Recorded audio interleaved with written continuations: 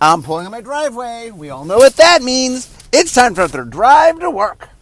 Okay, so one of my goals, I have many goals here in my podcast, is I want to do a podcast about every Magic expansion and talk about the design of it. Now, there have been a lot of Magic expansions. I've covered many of them, but I've not covered all of them. In fact, I'm making a chart to figure out which ones I haven't done yet. And one of the ones I haven't done is the Dark. So, for those that might not know early Magic, Magic comes out in 1993. That's Alpha. And then Beta also comes out in 93. The very first expansion, Arabian Nights, comes out December 93, January 1994. And then after that, there's Antiquities, which is another small set. Then there's Legends, which is a big set that comes out in the summer of 94. And then the fall of 94 is the Dark, which is a small set. That is the set I'll be talking about today. Now, I started working for Wizards full-time in 95, the fall of 95. And the first set I started working on was Alliances. I had people... When I was in Los Angeles, I set up a playtest team for Homelands. So I did work a little tiny bit on Homelands, although I wasn't really part of the design. But Homelands is the 7th Magic expansion, I think. So the previous 6, I had nothing to do with. I mean, I was a fan of Magic. I played with them. And for a lot of them, not for the Dark, but for like Ice Age Forward, I was getting what we call God books. I was getting cards early so I could make my puzzles. So I was aware of them earlier than most people, though I didn't have anything to do with making them. But I'm trying to cover all sets, not just sets that I had something to do with. So today we're talking the Dark. So I'm going to try to give you some context for the Dark. The Dark, so a little bit about early Magic.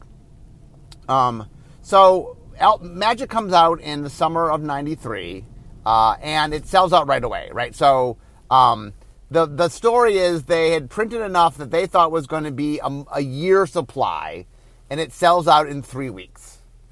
And so then, that's Alpha. So then they decide, okay, we're really, really going to make enough for a year, and that sells out in a week. That's Beta.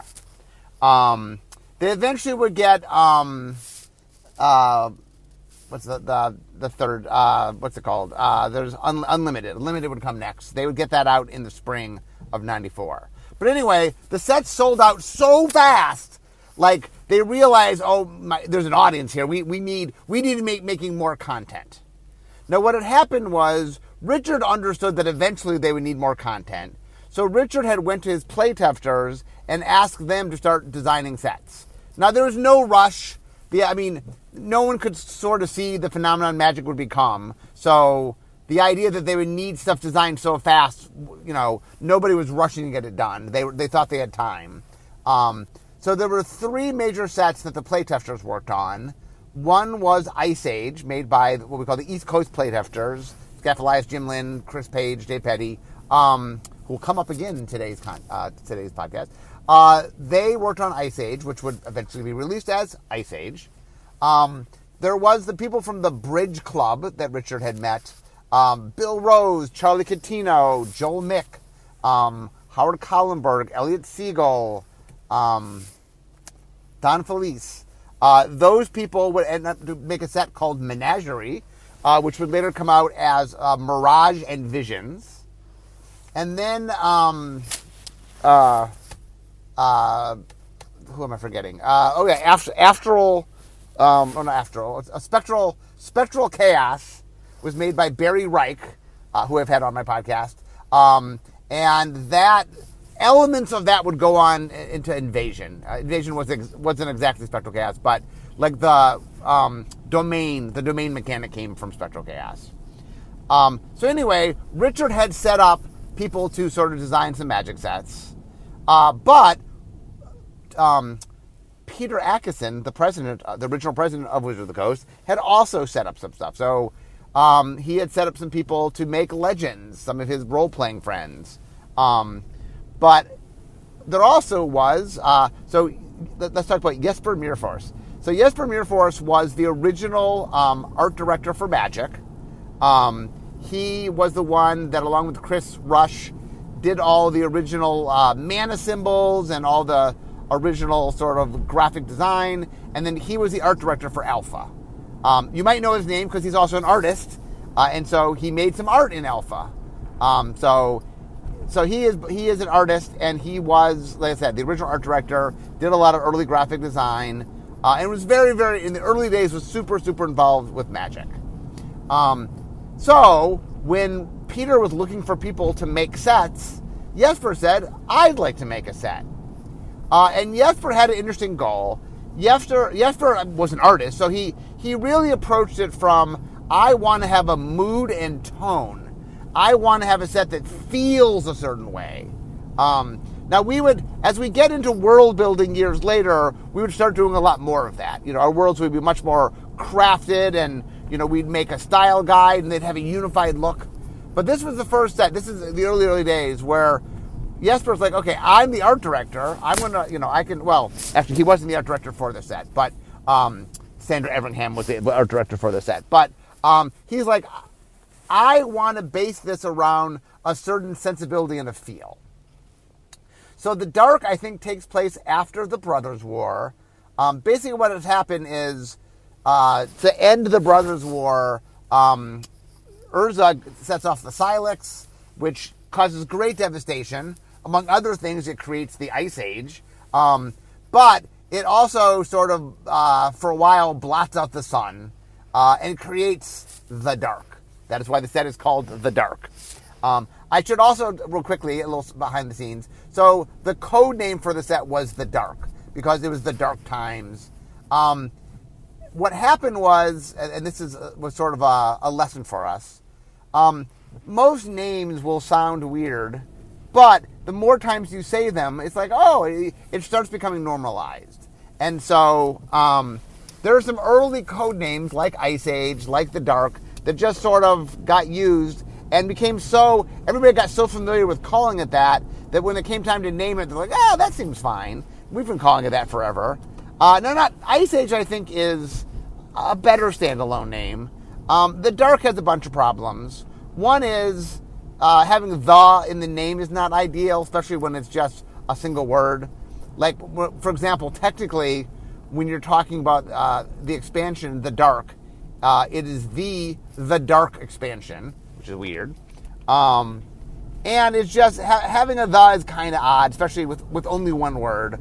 Dark also, while it can be evocative, it is kind of vaguely evocative. It's the dark. What is it about? Well, things are dark. Well, what does that mean? It's not, we want our names to sort of spring forth something that is, it tells the audience what to expect. And the dark's a little bit vague. But I will say, because of the Dark, we started having code names. Meaning, past the Dark, they said, okay, we are not going to we are going to give this a specific name, a code name, that by definition isn't the name we're going to give the set. And that's when we started doing code names. The early code names in Magic were named after Macintosh sound files, because everybody in the office had a Macintosh in the early days. And when you would open the folder, it would make a sound because it was named after the sound. Anyway, so the Dark was responsible, sort of indirectly, for making Magic code names. Okay, so the idea was it's a dark time, things are in a dark place, and what Jesper was really interested in was sort of thematically saying, what if you took each color and you showed the dark underbelly of the color? Like, the idea was, let's show each color in the darkest sort of way we can, that times are bad and things are rough.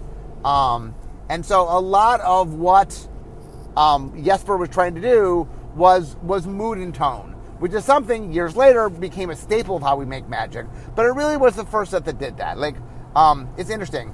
Arabian Nights, which was the first expansion, was the first time of us sort of doing a top-down set. Antiquities was the first set with a really strong mechanical theme. It's all artifacts. Legends definitely had a very top line. It was very story-based. Arabian Nights was based on a known existing story, where Legends was sort of influenced by the Dungeons & Dragons campaigns of a lot of the people that worked at Wizards, or friends of the people who worked at Wizards. the dark was the first mood and tone set. So one of the things about early sets is you can see us exploring in space that we would later explore more in. Okay, so the design team of the sets, 4 people are listed. Jesper Meerforce, I talked about, Steve Bishop, Glenn Elliott, and Beverly Marshall Sailing. So let's talk about who those people are, just because they are people that play a big role in early Magic. So Steve Bishop was a friend of, I think, Peter, I think? Anyway, Steve was involved early on in, I think, an organized play. He was, for a while, he was the person that ran organized play. If you've ever talked about the guy with the leather pants that ran early, like, world competitions and U.S. national tournaments, that is Steve Bishop. Glenn Elliott worked in R&D. I believe Glenn was technically the first head designer. He didn't hold that title for very long. Joel Mick would take it from him pretty early. Then Bill Rose would take it from Joel Mick. I would take it from Bill Rose. So, if you ever have a trivia question, name the 4 head designers of Magic. Glenn Elliott is the tough one. Not that Joel Mick is super easy, but it's Glenn Elliott, Joel Mick, Bill Rose, and myself. Glenn Elliott was one of the first hires in R&D that wasn't a playtester. In fact, I think all the early members of R&D, which essentially were Scaff Elias, Jim Lynn, Dave Petty, Richard Garfield, were people that were play tested. Glenn, I think, was the first hire, and I don't know where he got hired from. He was the first hire that wasn't from the pool of the playtester, Richard or the playtesters. Glenn would go on to work for a while in R&D. He years ago moved on to another company, but I think Glenn, when I got there in '95, Glenn really had moved on to work on other games because we made a lot of other games, and he wasn't involved in Magic anymore. Joel Mick by the time I got there, Joel Mick had taken over sort of head designer of Magic. And then Beverly Marshall Sailing was the very first editor, one of the first employees of Wizards of the Coast. I believe that when Beverly was originally hired, I think they couldn't pay her a salary and paid her in stock instead, which, by the way, turned out very good for Beverly. Beverly was the first editor, and then for many years was the lead editor in charge of editing. There was a point at which editing wasn't part of R&D. In the early days, editing was its own department, and Beverly oversaw editing. So those are the 4 people credited with the design. I know that Jesper was sort of the lead designer, if you will. But anyway, and then the developers of the set were Scaff Elias, Jim Lynn, Dave Petty, and Chris Page, who I always refer to as the East Coast playtesters. So I believe that the development for the set wasn't done in-house, meaning I don't think at the time they were working on this that Scaff Elias, Jim Lynn, Dave Petty would all move to Seattle or Renton to work at Wizards. Chris Page stayed back in wherever they were in Pennsylvania. So the fact that the 4 of them worked on it says to me that this wasn't yet at work. They were still sort of freelance developing. I know they did the development on Legends, which that's a separate story and a separate podcast. But anyway, so this was very early days. The R&D is not fully in the office. My guess is Glenn Elliott was in the office because Glenn Elliott, he had no connection to early Magic. That he was hired by Wizards. So, but I think that R&D wasn't staffed up really, such that and Glenn, I guess, had worked on the design. So they did out of house for development. As I said earlier, Sandra Everingham was one of the early art directors. Jesper was the very first art director, but the second ever art director was Sandra. And she actually came back to work at Wizards for a while. She's not there right now, but she many, many years later came back and was an AD again for a while. Okay, so the set definitely, first off, there were no mechanics. So let me talk a little bit about big and large sets. Oh, and let me talk about cards. So the way early Magic worked was there were big sets and there were small sets. But small sets were small. What we think of as small sets, I mean, if you've been playing Magic long enough that you remember small sets, which at this point is a little while ago, small sets during most of Magic's life were in the 143 to 165 range. Early sets were smaller than that. Arabian Nights had, I believe, 98 cards. Antiquities was around 100, slightly over 100, I think. So the Dark had 119 cards. And the way it worked is the early small sets weren't sold in a normal booster. They were sold in a smaller booster, a booster that had 8 cards in it. And the way that the smaller sets would work is normally in a larger set, there were 3 sheets in the early days. There was or 4 sheets technically if you count the land, but there was, other than the basic land, I take that back. Basic land wasn't its own sheet in the early days. There was just 3 sheets. There was a common sheet, an uncommon sheet, and a rare sheet, and then intermingle the basic lands on the sheets. They would later break that out and basic lands get their own sheets. For small sets, though, they didn't have 3 sheets. They had 2 sheets. They technically had a common sheet and an uncommon sheet.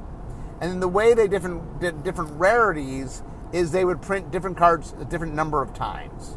So, for example, technically there are 119 unique cards in the Dark, but here's how they did it.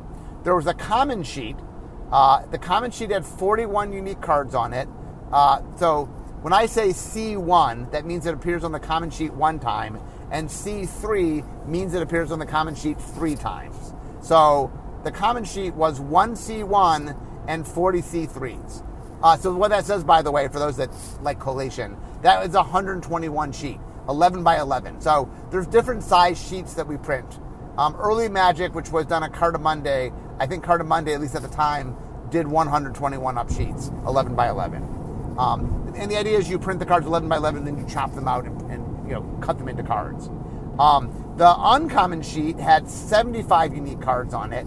There were 35 U1s and 43 U2s. So I think technically, for rarity purposes, the C3s on the common sheet, which were 40, I mean there's 40 commons, the uncommons are considered the C1 on the common sheet and the U2s on the uncommon sheet, so there's 44 uncommons.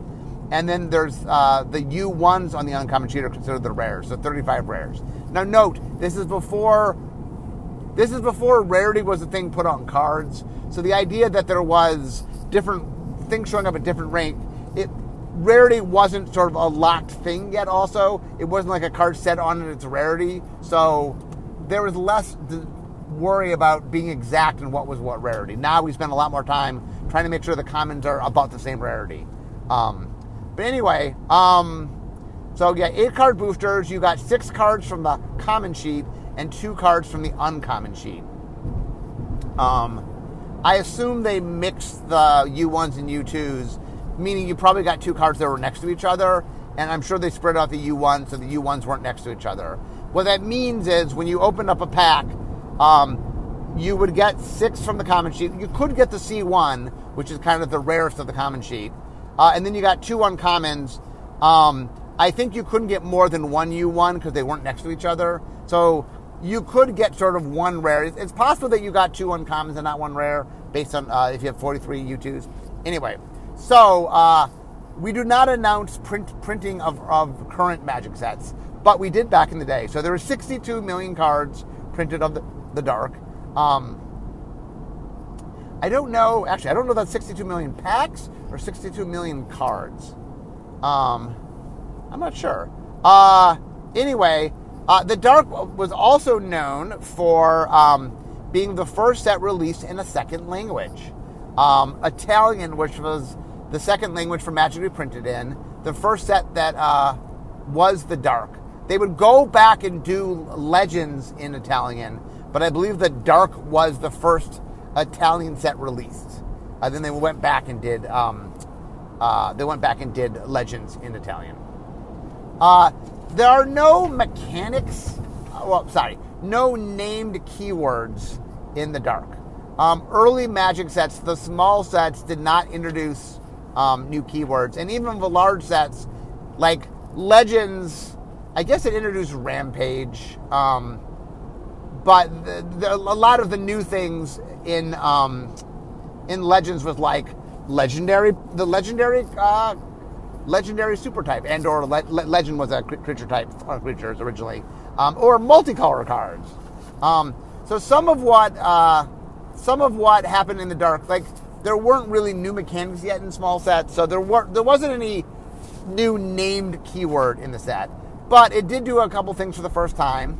First off, it was the first small set to have multicolor cards, because Legends was the first set with multicolor cards. It was the first set to have common multicolor cards. The first set to have a non-creature, a multicolor non-creature. It was the first set to have enemy, two-color enemy cards. And a lot of that was kind of how Magic worked back in the day, was a set would do something, and once it did it, it was open to other sets.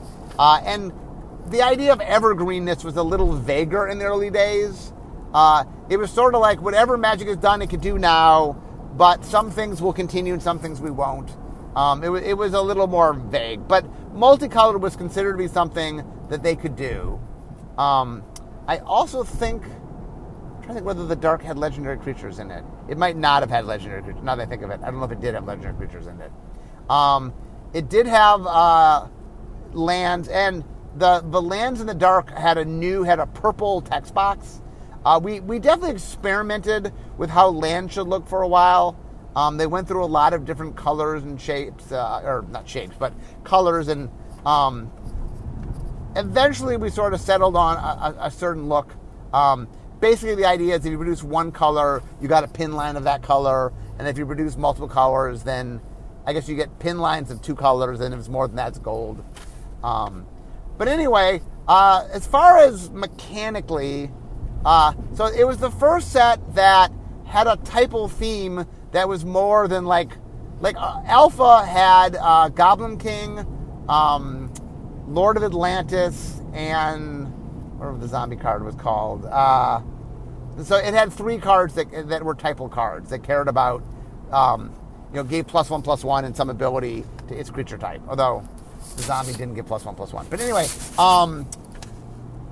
there were individual cards in other sets that cared a little bit, but the nice thing about the Dark was the first set that said, okay, we're going to make a theme of so much so that you could build a whole deck. In early Magic, you could play as many cards as you wanted. So, if you wanted to play lots and lots of Merfolk of the Pearl Trident and Lord of Atlantis, you could. But literally, the only Merfolk other than Lord of Atlantis was Merfolk of the Pearl Trident. So if you were making a Merfolk deck, most of your deck was all a single card. So what they did in the Dark is there was Goblin typal. So there was a whole bunch of cards that cared about goblins. And there are even cards that negatively care about goblins. There's Tividar's Crusade that blows up goblins. But the idea was the goblins sort of, in the world of the Dark, the goblins exploded. And there were many, many goblins. And so it was the first set to have multiple typal cards. Like, there was enough cards. They were all, other than the anti one was white. But the cards that helped goblins were all red. So it was the first time that, like, there was kind of a giant deck made of a creature type theme that you could, like, oh, well, if you took all the cards from this set and the few that pre-existed this set, you could just make a deck. In fact, you could make a goblin deck mostly out of cards from the Dark if you wanted. There was some goblins to supplement. It was the first set that really played around at all with the graveyard. Once again, Alpha, a lot of these themes showed up in Alpha. Alpha did, in fact, have some graveyard cards.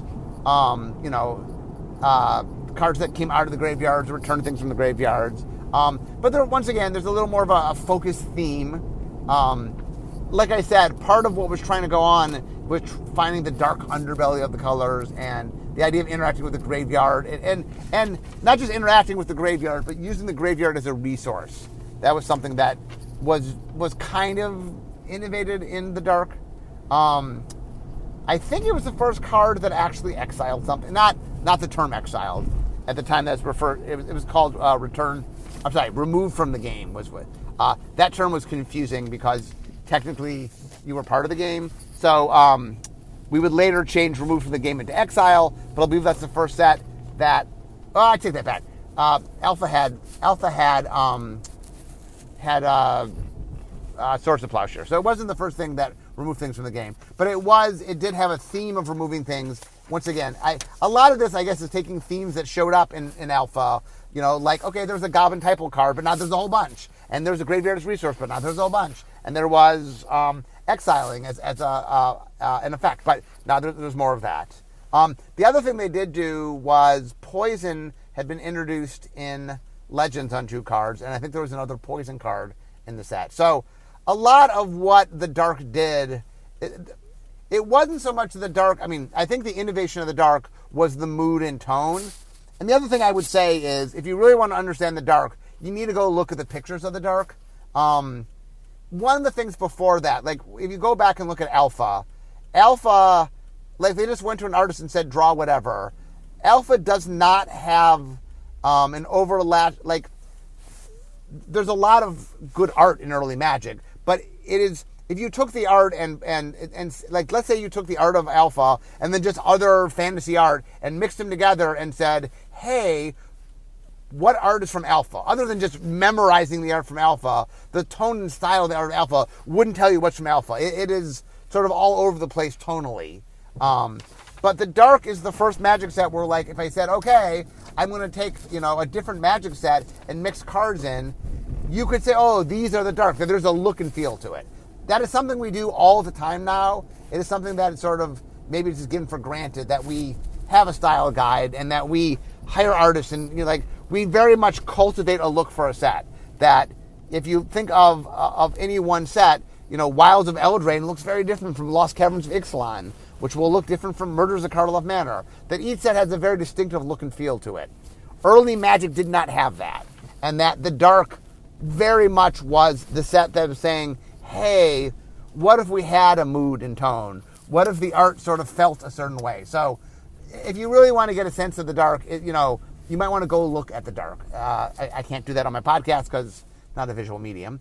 But I will say that if you've never, ever interacted with the Dark, if the Dark isn't a set you know anything about, that it is something, it's interesting to go look at it, And the other thing that the Dark did, that's something we hadn't done a lot of, is I think in early Magic, we played toward the sort of more the stereotypes of the colors, if that makes sense. White was more goody two-shoes, sparkling, chivalrous knights, and black was dark and creepy. And that this set said, all colors can be kind of dark and creepy. And so, black had always been dark and creepy, but it sort of said, ooh, what's the underbelly of white? What's the underbelly of blue? What's the underbelly of red? What's the underbelly of green? And it really sort of did some interesting tonal things. And it really demonstrated that the color pie had a lot more flexibility in what it could be.